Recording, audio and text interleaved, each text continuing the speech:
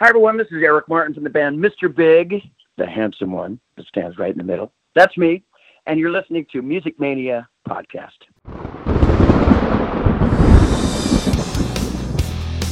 Thank you so much, man. I love talking about the things that I love, Clint. And for you to allow me to do it with you, I am the Music Mania Podcaster. You wanted the best! You got the best! We roll tonight to the guitar bite. And for those about to rock, I salute you. You ready for some screaming heavy metal? Scream for me, Brazil! Scream for me, Brazil! We rock! You are now listening to the Music Mania Podcast, brought to you by CD Warehouse in Gladstone, the #1 hard rock podcast in the Midwest, featuring hard-hitting interviews with rock's living legends. And now, here's your host, Clint Schweitzer. Well, we are forging ahead here into the spring and summer months here on the Music Mania Podcast. Concerts, tours being canceled kind of left and right. We just heard that Bon Jovi and Bryan Adams have canceled their entire summer trek. The dates and cancellations and postponements, you know, they keep coming every single day, and Ticketmaster, Live Nation, they're in a tough spot, and they're trying to change some of the language as far as when and when not to issue refunds and when not to postpone these shows. Postponing the shows is definitely going to be a way for them to keep the money in their pockets for longer, but Bon Jovi, I think that if it's true, kind of what I'm hearing is that John Bon Jovi, they wanted to make sure the tour was canceled so people could get a refund for this. So it's just, it feels like, unfortunately, the new normal for right now. We're all just kind of in this together. I know it's cliched. I know other people are saying that same thing, but I really don't have any words of wisdom other than hopefully that this podcast can provide you with some distraction during the week. I know a lot of artists are streaming online or playing kind of live concerts, playing for their fans, and that's tremendous. I commend them for doing that. I feel really sorry for a lot of these artists. I mean, you got a band like Kiss, when their dates get postponed, it's not something that they're going to really miss financially. Of course, they want to get out there, finish the tour, play these dates for their fans. I'm not saying that at all, but so many artists out there that kind of rely on, these fly-in casino gigs on the weekends and things like that. Like them being home, it is impacting them financially, and you hate to see it, but on this week's podcast, we are keeping our string of amazing interviews rolling. This week, going to be joined by Mr. Big frontman Eric Martin. He himself had several solo gigs lined up for the summer. We're going to get into it with him about kind of where things stand in the band. Is there any possibility for the band to give us a proper farewell? Obviously, drummer Pat Torpey passed away back in 2018, early in 2018. And it came just a few months after I saw the band here in Kansas City and got to do an interview with Pat. And what a sweet, amazing human being he was. Tremendous drummer. We're going to talk to Eric about just what kind of a person he was, what kind of a bond they had. And for him to have been diagnosed with Parkinson's, and he was still a part of the band. He was still touring. He was still providing background vocals and percussion on tour, while they also had Matt Starr, another drummer, on stage. But that's brotherhood. That's what music's all about. And so I commend Mr. Big for that. Always been one of my favorite bands. Thinking back to the band's debut, Mr. Big, and of course the follow-up Lean Into It. It's what really made me a fan of Mr. Big. Of course, everybody knows the radio hit To Be With You went to #1, and we're going to talk to Eric about that and much more, just kind of what he's been up to. Eric's a cool guy, man. I'll tell you, he's just he's an open book, and I appreciate that about him. We've talked about maybe doing some other interviews down the road and keeping things going, because he's been so cool. So we're going to get to that interview. I tell you, this thing is impacting us so much, Just thinking about our sponsor for the last 3 years, CD Warehouse in Gladstone, Missouri. They have had to shut their doors as a result of this coronavirus, not being able to afford to stay open when obviously things are the way they are in the world, and obviously the CD business and things like that it was amazing that it stayed open. 25 years. Randy Ringer, the owner of CD Warehouse, someone that taught me so much about music. I worked there for a year or so while I was in college, and it was like my indoctrination to music, and they were our sponsor for so long, and to really look on it and to think that they're gone makes me really sad. Just another kind of casualty of this. I know we're losing lives, and that's absolutely dreadful. We're losing a lot in the process as well, and that's just one thing to look at. And we try to look at this positively. We're going to get through this. There will be live concerts again. The summer is coming. The weather's been beautiful here in Missouri. So, I've at least been able to get out and do some walks and do a lot of interviews. And like I told Eric, it's actually interesting in this case because, we have never had one issue with an interview. I've interviewed hundreds of people. Everybody's at least, come on and got it done and, been generous with their time and whatever, we got it done. But in this case, artists are actually a little excited to talk to us here. It's kind of exciting. Like, hey, this is kind of like a highlight of their day. We have some big interviews coming up. After Eric Martin, we've got Gus G from Firewind and Ozzy Osbourne. We've got Bruce Kulick, formerly of Kiss, coming up. That's going to be tremendous. He's also with Grand Funk Railroad right now. So a lot coming on, a lot coming up, taping some interviews in the next couple weeks. So without further ado, we want to go ahead and take you to my interview with Mr. Big's Eric Martin. Well, as we're just getting started here, we're restarting after 7 minutes of phone collapses and just kind of shooting the crap here. Eric, for one, it's a true pleasure to have you here on the Music Mania podcast. I know that you've tried to keep busy. We talked about your Facebook group there. Everybody kind of wants to know from your group, are you going to do any live streams? That's kind of the topic du jour. That's what all musicians are doing. You got an acoustic guitar and you got a microphone, so they want it, man. I know. Everybody's got balls of steel. They're playing in front of all their fans and stuff, and it's all stripped down. Even my friend and musical partner PJ Farley from the band Trickster, he was performing a song that he wrote about being basically sequestered, or locked down, and he's in his bathroom. Obviously because that's really good acoustics, but like he goes, I got to hurry up and play the song before my kids barge in here. To tell you the truth, and this is going to sound really lame here, but I'm vain. But I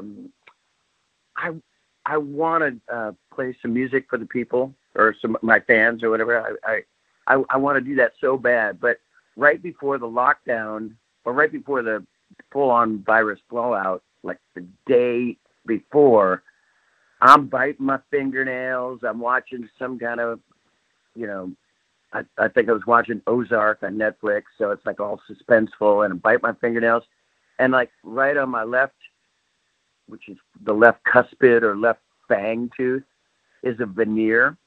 And the dentist tells me every time I go to the dentist, he goes, hey, man, don't bite your fingernails or eat like hard candy. So I bite my fingernails, pop, this thing zips across the room, banging on every wall. And I got this big hole in my mouth right now. I look like a frickin' jack-o'-lantern. Well, yeah, we'd be doing this. I hate to laugh. Because it's okay. It's okay. I laughed. I cried, and then I laughed. And for the last 3.5 weeks now, I pass myself in the mirror, and I go, yeah, who the hell is that guy? Right? It's scary. So if I can't take it after 3 weeks, I'm not going to shove it in people's faces. Singing the songs of Mr. Big, looking like, hill people. Well, we were going to do this, on video, except for I have a face for radio and you have a chipped tooth. We could have done a duet or something and really, rocked it out there. I could have impersonated Paul Gilbert just fine with my Jackson guitar over here that I never play. It would have been great, but this is where we are, Eric, and it's a true pleasure. It would have been great. It would have been great in your mind. It wouldn't have been great, man. It would be like you're wheedling away, and I'm going, suffer and fuckatash, Well, this is just going to drive you to, at some point, get the tooth fixed and to make it happen. But I know we're all, the good news for me is, for the first time, we've done over 170 episodes, artists from every band imaginable, and they're actually excited to talk to me. Now they're like, someone wants to interview, someone wants to talk about music, let's do it. Like, so yeah. It's kind of exciting, but it's other than that, man, I missed the concert. They didn't want to talk to you before. hesitantly. How super sad is this? The truth of the matter is, when you guys came through Kansas City last, that would have been June 17, you guys played Knuckleheads here. And I had to hop a train. A train was parked in a way that I couldn't get to the venue to interview Pat Torpey. And I hopped the train, and that's no joke.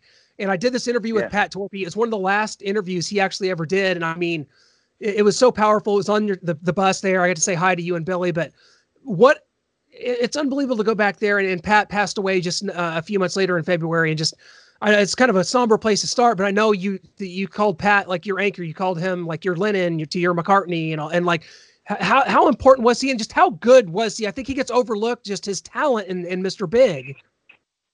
He was an incredible drummer. And I mean, mainly, I mean, his attention to detail, his, just his style, but his tone was amazing. It just like that, his snare drum crack is on every Mr. Big record. And it just, he was just, I don't know why it was underrated. I mean, I not really to people who would come and see us would be like, holy shit, Pat Torpey, he's great. And then word of mouth would spread, but he was revered by his peers and musicians. He's just a fantastic drummer, but a really good-hearted man. Really strong, kind of the strong and silent type.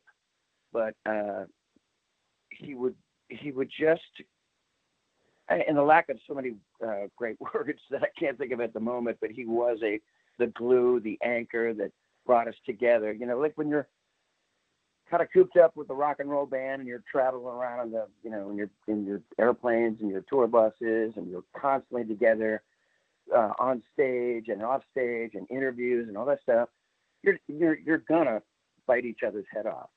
And he was the guy that was like almost like the player coach, He would be going, guys, calm down a little bit. Like this is he would just he was a soft-spoken guy. He used to constantly do this to me all the time.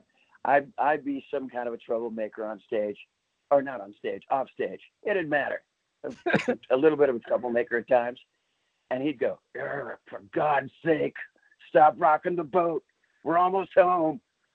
I can hear him saying that, Or he'd just call me out of the blue and he'd go, Eric Martin. Oh my God. He goes, God, what a great song you wrote. And just, he was great for accolades, man. He'd pat me on the back every time I wrote some great tune or a tune that he dug. And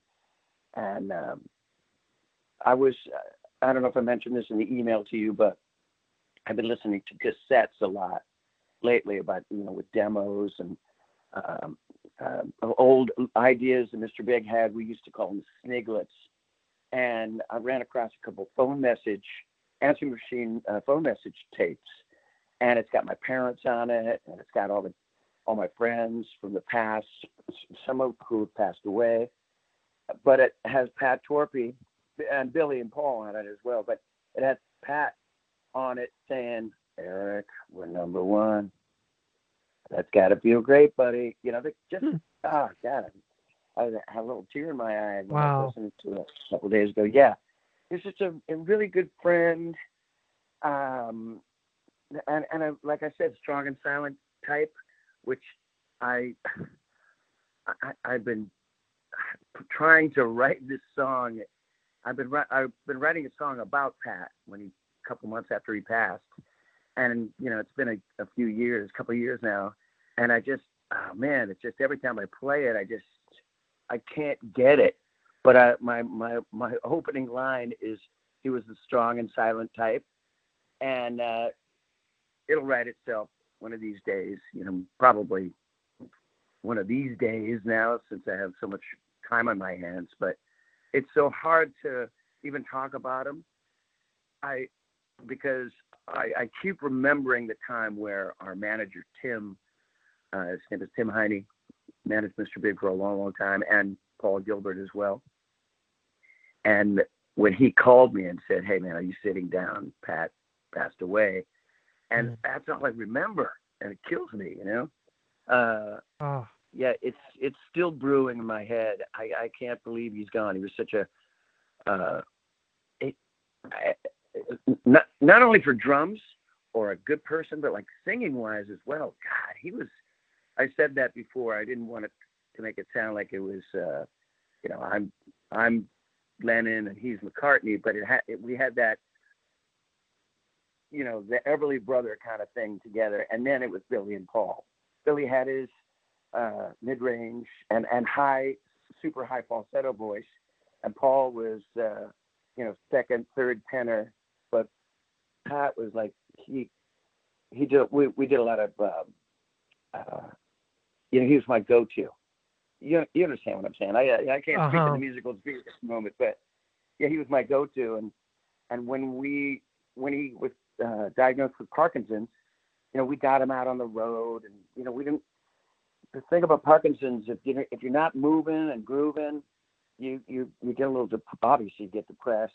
You just kind of sit there in the dark and wait for something to happen. And it's like, I'm not a doctor, but that's the way he was. And so we basically said, look, you got to, I said this to him one time when he told me that he had Parkinson's. I go, I look back on it and I go, oh, God, I wish I didn't say this, but somehow it lit a fire. But I go, yeah.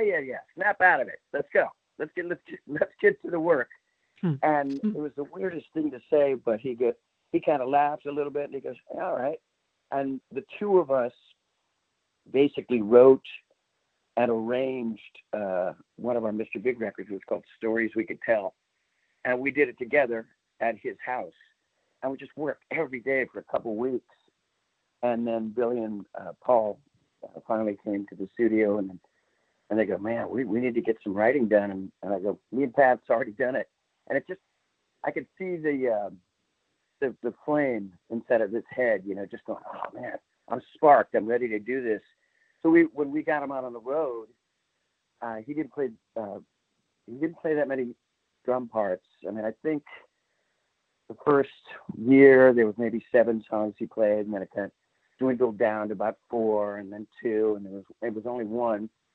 It was either a song called Fragile or Just Take My Heart, one of our hit songs. Yep. And but then we got this guy Matt Starr to come in, and Matt played Pat's parts, and then there was a cocktail kit, like a little drum cocktail kit on the left side of Matt's drums, and that's what Pat played, little percussion, but mainly sang. And it just bothered me where I used to see him singing constantly on the stage, and then when we went, kind of feeling the stutter here, I'm like, I'm nervous talking about Pat because, I don't want it to sound like I don't know anything about him. I love this man so much that I just feel it kind of crushes me talking about him. But anyway, when we went on the road with Extreme, like after Pat died, we had some gigs in the works already, and we did a little tour of like rock festivals and stuff in Europe. And it was just Billy, Paul, myself, and Matt. And that cocktail kit wasn't there anymore. And, we got through the gig, but oof. I'm not saying it wasn't good, but it wasn't great because, he just wasn't there. And no offense to Matt or anything, or no offense to anybody in the band. They just, we lost a little mojo. Absolutely. Yeah, I get it. And Matt's great. I saw him playing with Ace Frehley just last summer. I love what Matt does. I saw he was there with you guys. But, you got to take solace in the fact that what you guys did might be unprecedented in the music industry. And to show that brotherhood, that added quality of life, that probably added time onto Pat's life. And that you guys should take ultimate solace in that because that's so powerful. What a brotherhood. And I think that everybody looks at that with just complete reverence that happened. And I'm so glad I got to see him play with you guys here in Kansas City that time. And it'll definitely live on. And you guys got to record an album. You did Defying Gravity. It's been 3 years now since it's released. When you reflect back on that, are you pleased with that album? Is it something you always kind of hold dear? Cause that's kind of the last work you guys kind of did together. No, I don't really. I didn't really care for the record that much. I liked some of the songs. I liked the best part of it was hanging together because we hadn't kind of did anything for about 6 months or a year, and so the hang was great. I think Billy had a birthday. We did a little surprise birthday party for Billy, and that was a good moment. There was good moments of just the hang.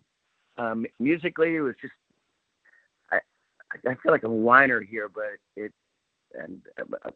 I don't have the same experience as Billy and Paul does. I mean, they enjoyed the pressure and the thrown against the wall to hurry up and do this, but I didn't care for the process of going in. We only had like 6 to 10 days to write, record, and mix it because of I don't know why. Maybe some of the guys had like some gigs, tours that they had to go on, or our producer had some other project. But it was, again, it's water over the bridge. It's over. And I really liked the song "Defying Gravity." Paul wrote it. I put lyrics and melody on it with my partner Andre Pestis, and Paul didn't even remember the song. It was like one of those ones that were on the cassette, like a Sniglet thing that we wrote years ago. And some kind of a cool Mid-Eastern, funky Led Zeppelin kind of thing. And I go, hey, remember that funky Led Zeppelin Mid-Eastern thing? And Paul goes, not really. And I go, remember this? And he goes, holy shit, we got a song. All right, this is great. So Defying Gravity worked. Another one was called Everybody Needs a Little Trouble. That was fun. Real simple, bluesy,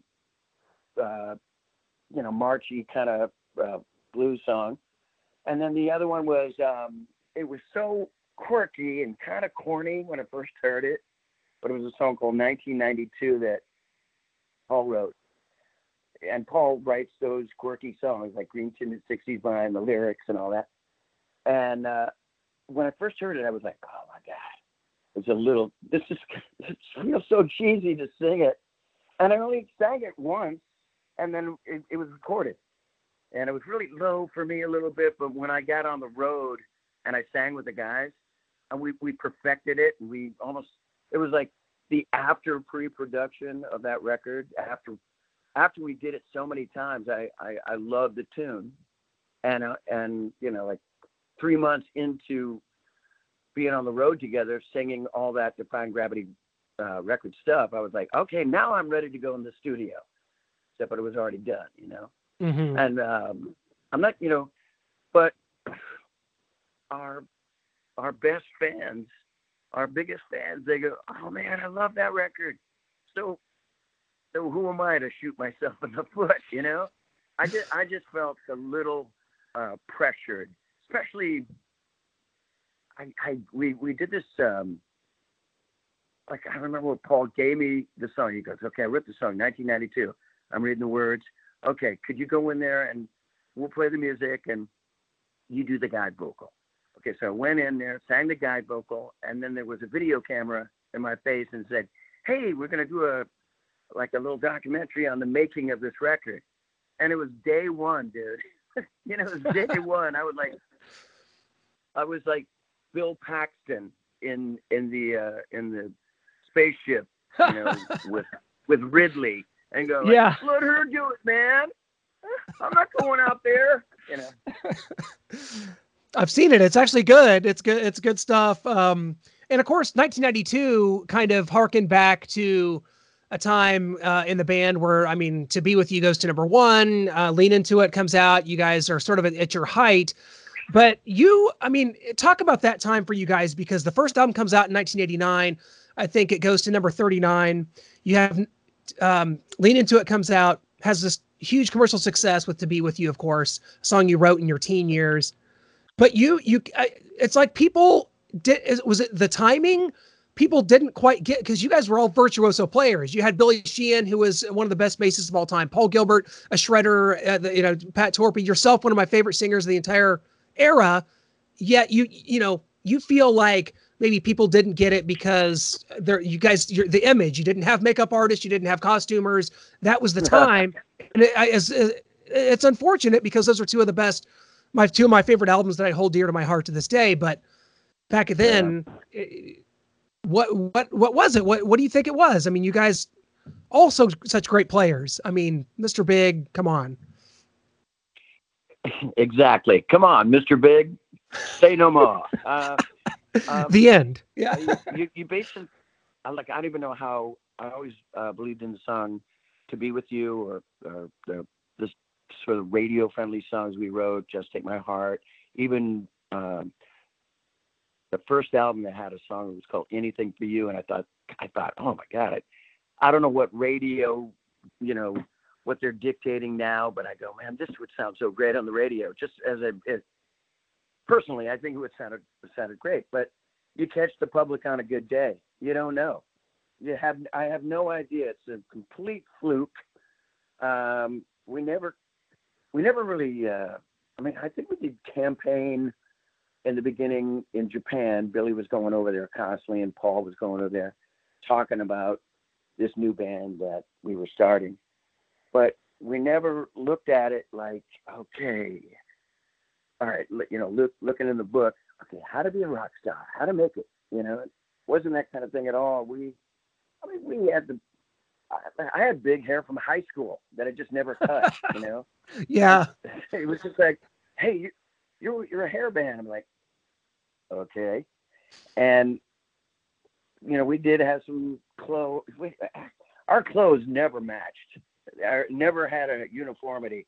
That was the problem. Yep, that was it. Yeah, I guess that was the problem. I mean, Paul Gilbert had fringe on his guitar, and this is because he's I hope he doesn't mind me saying quirky, because it's just like I stuck in with that adjective, but he was an eccentric, quirky kind of fella. Had fringe on the guitar, drill guitar bits.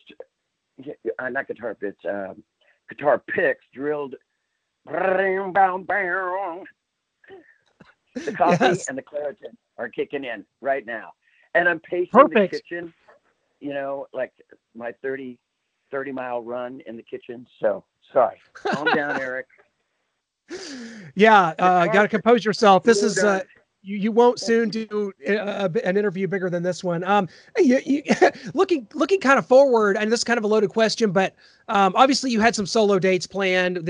We're in a whole different world here. I hate even using those kind of caveats. You had some solo dates planned, but due to Seaboyd 19, you don't get to do them. But plans kind of going forward as far as, I'm doing that now. Yeah, so doing that now, right now. Just this morning, just going over the calendar and talking to tour managers for not for Mr. Big. Mr. Big is like on a permanent hiatus at the moment. I have no, Billy says never say never. I say yes to every freaking phone call that comes in. So I'm whatever the other two guys want to do. I'm available to do Mr. Big. I'd rather do Mr. Big than pretty much anything, but since there is no Mr. Big at the moment, I had tons of irons in the fire, especially with this rock opera that I've been a part of for about 6 years. It's called Avantasia. Oh yeah, I know them. Tobias Sammet. Really, yes, great. Tobias Sammet from Ed Guy, if you guys aren't aware, has this tremendous kind of, like you said, rock opera, and you've been involved with it over several albums now, right? Yeah. It's got it's a power heavy metal band, German band, and then has sometimes 6 to 7 lead singers from around the world, like Ronnie Atkins from the band Pretty Maids, Bob Catley from Magnum, Jeff Tate and myself, the two Americans. They're it's like a United Nations of rock in this gigantic entity here, and it's really great rock and roll music. But calling the tour manager today and go, hey, I don't know if you told me 15, 20 texts ago, but could you tell me again, because I've gone a little senile, but what gigs are canceled or what gigs are postponed. And there was one of the gigs in Spain on June 25th and June 26th in Spain are canceled. I'm like, okay, what about the rest? And he goes, well, it's still on the books, still on like July and August festivals. I mean, until we hear anything different. And then I had a tour booked in South America that got postponed, and a bunch of little smatterings of gigs that, I also play with those knuckleheads from New Jersey, PJ Farley and Steve Brown, the unsinkable Steve Brown from Trickster. And Def Leppard. And Def Leppard. And he played a few times. Yeah, he did. And the infamous Joey Casada. I don't know. I think you're friends with this guy. Aren't you on Facebook? Joey Casada, drummer, actor, wrestler, all around funny guy, and author as well. Wrote a book called Start with a Dream. He, the four of us, we don't even have a name. I mean, sometimes I go, let's call ourselves Clown Royale. I thought that would be good. And they're like, no. So it's just Eric Martin and the guys from Trickster, pretty much. And we played some shows around the United States, but those have been postponed till, November. Everybody's feeling the crunch, man. And obviously I don't want to play a bunch of gigs where you have, the gatherings of the crowds, and like be susceptible to the sickness. God, I saw something on TV the other day, but like they're having these after-hour private secret dance clubs open. Who in the right mind would go to that shit? Wow. I mean, that's crazy. Hey, let's flip some Molly and hang out and sweat on each other. What? Well, the good news for you, Eric, is you're not quite 60 yet, so you're not quite in that demo. So you're still good till October. Well, I don't know. I don't know what magazines or newspapers you're reading, but it's look, I'm close. Everybody's close to getting something. I mean, I got these pretty cherry blossom trees right outside my window, very Japanese, and I love cherry blossoms, but they're putting out this pollen that's killing me right now. It's like I have these really bad allergies, and I'm coughing and I'm kind of sneezing a little bit. And my neighbors are, man, they're strapping on their hazmat suits and masks and looking at me like I've got it. They probably got like red sheep's blood painted on my door like a big X. Don't go here. Well, California is definitely, it's one of the scary places, and we definitely don't make light of that because it's very real. But Eric, before we let you go here, I've got to finish off with some rapid fire questions from the Eric Martin Facebook group, which does exist, and they are, they're from everywhere. There's like some questions in here. I had to translate some of these from other languages, so this is tremendous. This is actually maybe my favorite question of all. We'll start with it. Rebecca Totman wants to know if you ever got the Marshall Amp mini fridge that you fell in love with. No, I didn't, and I know it's kind of tacky when you put it in. You don't want to put it in your living room, like right next to your really really nice. I have a friend of mine. I'm not gonna say his name, but you go to his house and he's got like saloon doors, a jukebox, some German Hummels in one corner, and pinball machines, and then a beautiful, tapestries on the walls. Like, no, you don't want to put that shit in your house because it's really tacky. But I would love to put it in my music room. I would love one of those little. I saw it in some gig. It's a little Marshall refrigerator. Oh, it looks cool. I've seen a bunch of that stuff. But what I do have, the only tacky kind of thing that I have in my house is I have a Marshall head, like a key ring thing where you have like your keys, and then where you have your cord and the adapter part where you plug into the little hole there that holds the key. So I have one of these things. It's kind of hard to explain, but it's online. You can get it. and that's the most obtrusive thing I have in my house at the moment. That's pretty cool. That'll do. We'll just throw your address out there, and someone will send you that Marshall amp. So no problem. Come on. Tatiana Numa wants to know, when you're making a new song, when you're writing a new song, do you start with the lyrics or melody? That's a great question. It is a great. Pretty much everything. That's the answer that I have. I mean, if I grab the acoustic guitar, that's my main instrument that I write on. I used to be piano a little bit, but grab the acoustic guitar, and it's not a melody. It's just like a chord structure. I mean, and I'm pretty limited. I probably know about 3 or 4 chords, but I capo everything, so I become Django Reinhardt, like immediately. But I just come up with like chord structure, and then just melody kind of pops in. Yeah, the lyrics come last, but I do have a plethora, a cornucopia of lyric titles. So I'll kind of grab one of these titles and I'll start singing that a little bit. It's every which way but loose, but it's mainly with the chord structure.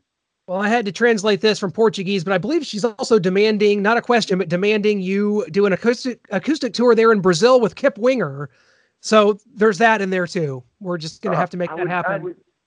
I would die for that. I did a couple gigs, 2 or 3 gigs with me, Kip Winger, Jack Russell, and Don Dokken, and we did it like in the Midwest, South or something.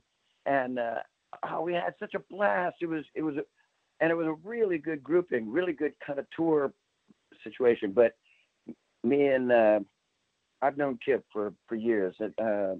Mr. Big's first really big American tour was opening to Winger, and I was really, really good friends with Paul Taylor. We grew up together. He was a keyboard player and guitar player. And I didn't really know Kip on that tour, but over the years we became friends. And when we played together, he had this percussionist named Ben Hands. And I go, oh my God, this guy's great. And I wanted to get closer to Kip. This is not really true, but I wanted to get closer to Kip. So I stole Ben. And so when me and PJ and Ben go out, we have like a little trio and play acoustic shows. And God, we were working on Daryl's house, and we were working on like a bunch of American tour in the United States. And but that kind of fell through because of this virus. But yeah, Kip Winger in Brazil. We did, Mr. Big and Winger, we did play together a couple times in South America. Yeah. On a double bill, and that was really fantastic.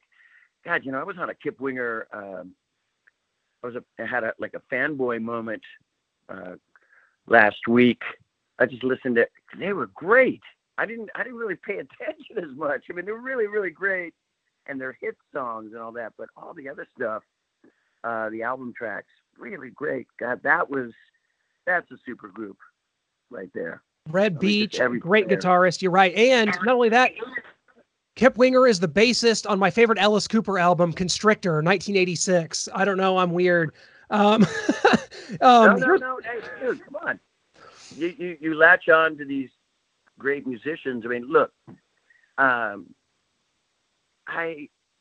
don't know if this is going to go. It's Music Mania, so it's pretty much every genre of music. But yep. I went on this Keith Urban trip yesterday. Oh, yeah. You don't really have time where you're like, I'm not going to listen to that. It's country music. Oh, my God. This guy's a phenomenal guitar player, great singer, great country pop or metropolitan country writer, whatever it is. But, man, the guy's got the goods. He's right up there with like any of the guitar players I've played with. He's really, really good. And so I was on that kick yesterday as well. Oh, that's great. Not only that, he and Nicole Kidman, who were married, they were at the same Iron Maiden show I was at back this fall. So that's kind of cool too. If he's into Iron Maiden, he's good with me.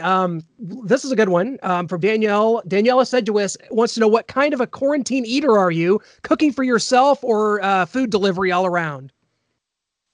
I haven't done the delivery except for Extreme Pizza, and I don't do it that much. When I see my kids on every other Saturday, and when they come over, either I'll make some hamburgers if I have it, chicken burgers or whatever, turkey burgers, sorry, or we'll order a pizza, usually Hawaiian. And I would love to try some other kind of pizzas, but that's all they like. So, geez, they win. They're two twin 15-year-old boys. So, do the math. They win. Yeah. And I have in my kitchen, I had this box. It still had a Christmas ribbon on it.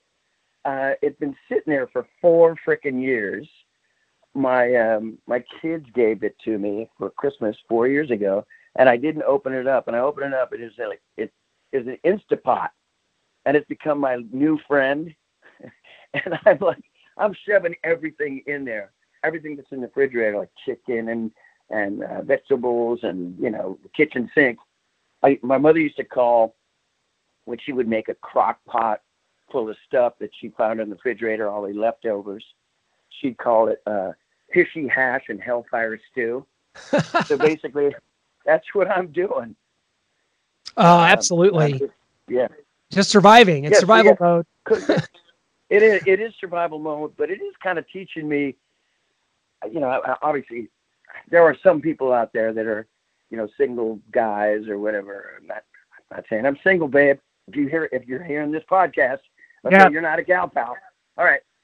But when they don't know what to do for themselves, they basically rely on, your mom or your sister, your girlfriend, your daddy, your brother, lover, little boy, whatever. And they don't know how to wash clothes and how to cook for themselves, take care of themselves. And I've been doing it for years. I mean, being on the road, you're washing, and obviously going to restaurants, but cooking now has become, it's kind of mellowed me out a little bit, kind of like you said the word solace, or like an Italian say, tranquilla. I'm cooking. It's not just the Instapot. I'm kind of putting out little ingredients here and there. I'm no Chef Boyardee yet. But, oh man, I have been having a good time cooking. Kind of as we wrap up here, it's been a true pleasure, but this is something from me, from Clint Schweitzer, host of Music Mania Podcast, has a question, and that is, does the girl that you wrote to be with you about know that it's about her? Yeah, I believe so. I haven't spoke to her name was Patricia, and I haven't spoke to her in years. I would love to get back in touch. I know she's been married for a very long time to a Scottish musician, I believe. Wow. She worked at we knew each other back in the 70s, early, middle 70s. She was my muse. She wrote poetry, and she was really beautiful and just really great insight, and her mojo vibe. I know, dude, I was a hippie. What can I tell you? You can't take the hippie out of the guy. And she was just a really great friend that I turned into almost like the thing that I was telling you about the fans. I turned it into like, oh, she's so nice to me and so sweet and so loving. There's chemistry here. You're feeling it, Eric. And I thought I loved her. Wow. She was like, no, you don't. You don't love me. We're just really, really good friends. This is ironic. This is an ironic twist, Eric Martin. This is just like To Be With You. This is a twist of fate. Yeah, she knows. I would love to talk to her again. I mean, we kind of lost touch. Some of the girlfriends I had back in the day were a little jealous of our friendship, and man, I made some bad choices, but we can't be friends anymore. But obviously she's moved on. I miss her friendship a lot. But that being said, and I know you got to go, but I thought you were going to talk to me about. You just did a podcast with Jeff Keith. Yes. From Tesla. Yep. And that's a find, man. I never hear that guy talking on the radio or podcasts or. Yeah. He's one of the guys that, like, as well as Kip Winger, I would love to go out on the road with me and Jeff Keith and Kip Winger. That would be a great 3-bill, to be out on the road. But yeah, man, they keep you singers kind of locked up, because it's hard to get singers on the shows because you don't want the management doesn't want them blowing their voice out on them. On an interview. I get it. Like Jeff Keith popped up and I'm like, he's not doing anything. He's sitting at home. This is great. He doesn't have to save his voice, and neither do you. So I'm reaping all the benefits. No, saving his voice. I mean, like last time I saw Jeff, I go, "What are you doing now?" And when you're not on tour, and he goes, and I can't do a Jeff Keith, but it's like, "Yeah, buddy," so I was like, "Come on, night." And like his Oklahoma kid, he's like, "Man, I'm on the tractor, plowing the fields out there in Sacramento, where he lives now." And yeah, he's a genuine character. He's a great guy, great singer. When you meet him, that's him. He wears his heart on his sleeve. He's a really good guy. But okay, one quick other thing. I gotta know if because I gotta figure out if I need to rub this in or not. You're in California. Are you a sports fan or are you a 49ers fan by chance? I've been a 49er fan since John Brody. So, I'm in Kansas City, so you knew we were going to have this talk. We got our first Super Bowl in 50 years, Eric. Before the world ended, we got our first Super Bowl in 50 years. The 49ers, a valiant effort. I thought we were beaten, honestly, but the Chiefs overcome. Patrick Mahomes gets it done for our Chiefs, and for the Niners, I think only good things to come. Man, it's gonna be they're gonna get back there if there's football again. When and if that happens, I hope it does happen. I've been holding on and talking about the 80s Niners for so many years. I mean, I knew all those guys. I used to play. They used to hire me to play their functions like barbecues and birthday parties and big, huge Hard Rock Cafe to do, whatnots. Back in the 80s, Joe Montana, Roger Craig. Yep. Jerry Rice. Ronnie Lott. John Taylor. Yeah. It's great teams. Yeah. Bill Ring, Wershing. I mean, all those guys used to play all their functions.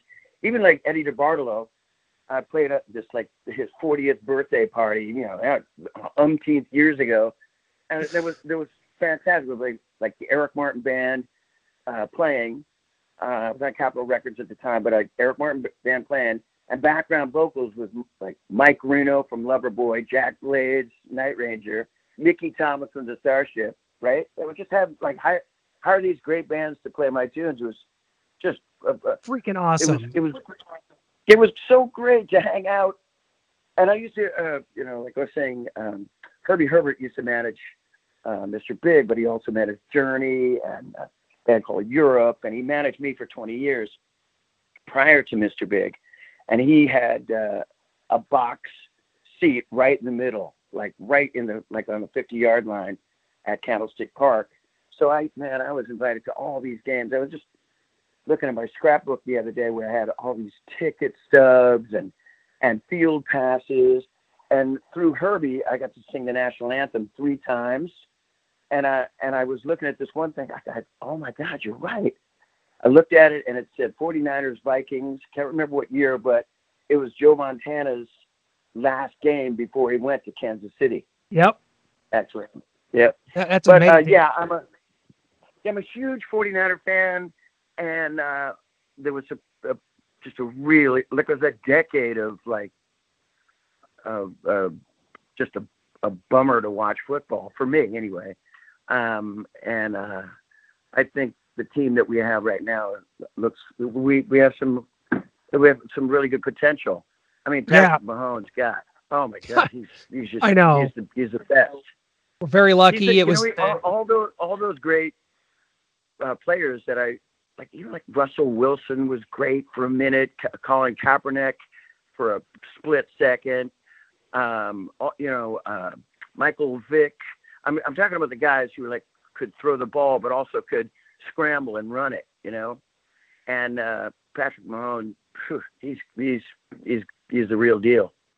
Yeah, man, we're lucky to have him. Eric, we were lucky to have you here on the Music Mania podcast, my friend. It's a true honor, and in the interest of full disclosure, I meant what I said. We've been joking around a lot. We've talked before we even got on here about Paul Stanley, all the crap we were doing, haircuts and all that. But in truth, you're my favorite absolute singer of all time. I think that your clean vocals are some of the best that we've ever heard on record, man. You're the best. Seeing Mr. Big 3 years ago was just an honor. I never having seen you guys, back, in the 90s. I'm 36, man. So being able to make it happen, being able to talk to you about all this, it's just been a true honor in every sense, man. We'll definitely keep in touch. We'll get your ass to Kansas City one of these times, and you can help us celebrate the Super Bowl and hopefully play a show here one of these days too, my man. Absolutely. Hey, thank you for the whole compliment. I appreciate it. It's good to get a little pat on the back. I've missed entertaining the folks out on the road, but I also kind of miss, get my ego stroked there for a minute. But thank you for that. Hey, well, that's what I'm here for. No, absolutely, it's the case, and it's been a true pleasure. So take her easy, stay safe, and stay healthy. We'll definitely be in touch, my brother. I hope so. Please call me anytime. You bet. Thanks a lot. There you have it with Eric Martin. The first time having him on, certainly, hopefully not the last. That was absolutely tremendous. The guy is just absolutely an open book, and we talked about a lot of topics before we even brought him on live on the broadcast. So cool. I'm just such an unabashed fan of his vocal style, of how that band was technically, and they're just one of those clean sounding in your face rock bands that I think, like we talked about, unfortunately didn't rise to the heights of a Motley Crue or Def Leppard. They had the songs, man. You look at that first record, that Mr. Big debut, which came out in 1989, just that song that starts off with Addicted to That Rush. Amazing song. You got that awesome Billy Sheehan bass intro. Great songs on there, like I Had Enough, Blame It on My Youth, Take a Walk. And then you think about Lean Into It with To Be With You goes to number 1. Not only that, you got classics like Daddy, Brother, Lover, Little Boy, Alive and Kicking, Green Tinted 60s Mine, and another ballad, Just Take My Heart. They had the songs, and I think that they will still, the legacy is still there for them. As amazing players, amazing artists, tremendous songwriters, and that lives forever. And you heard Eric say the band's kind of right now on permanent hiatus, so we may never quite get that proper goodbye, but you never say never, right? So we're hoping that at some point things go back to normal for us. We're all trying to get there. In the meantime, please hit us up on our website, musicmaniapodcast.com, and on Twitter at musicmania_show. When it comes to this podcast, we always appreciate you subscribing, leaving a star rating, leaving some feedback. We always appreciate that. We're on Apple Podcast, Google Play, Stitcher, or Spotify. Any way you choose to take in your podcast, you can get this show. We always appreciate it. This is episode 173, I think. Unbelievable. In the last 5 years, it's just been surreal to think that this all started with just me and a little clip-on microphone that I used to record podcasts in my basement. Now, all these years later, converting into a studio, kind of doing this for a living now. I do also a sports website and podcast there under gasnsports.com if you ever want to check that out. If you're a sports fan out there, like Eric is, we got to talk a little Super Bowl, Chiefs beating the 49ers. So thanks so much for joining us once again. We always appreciate it. Remember, during this time, your money stays and plays with us right here on the Music Mania Podcast.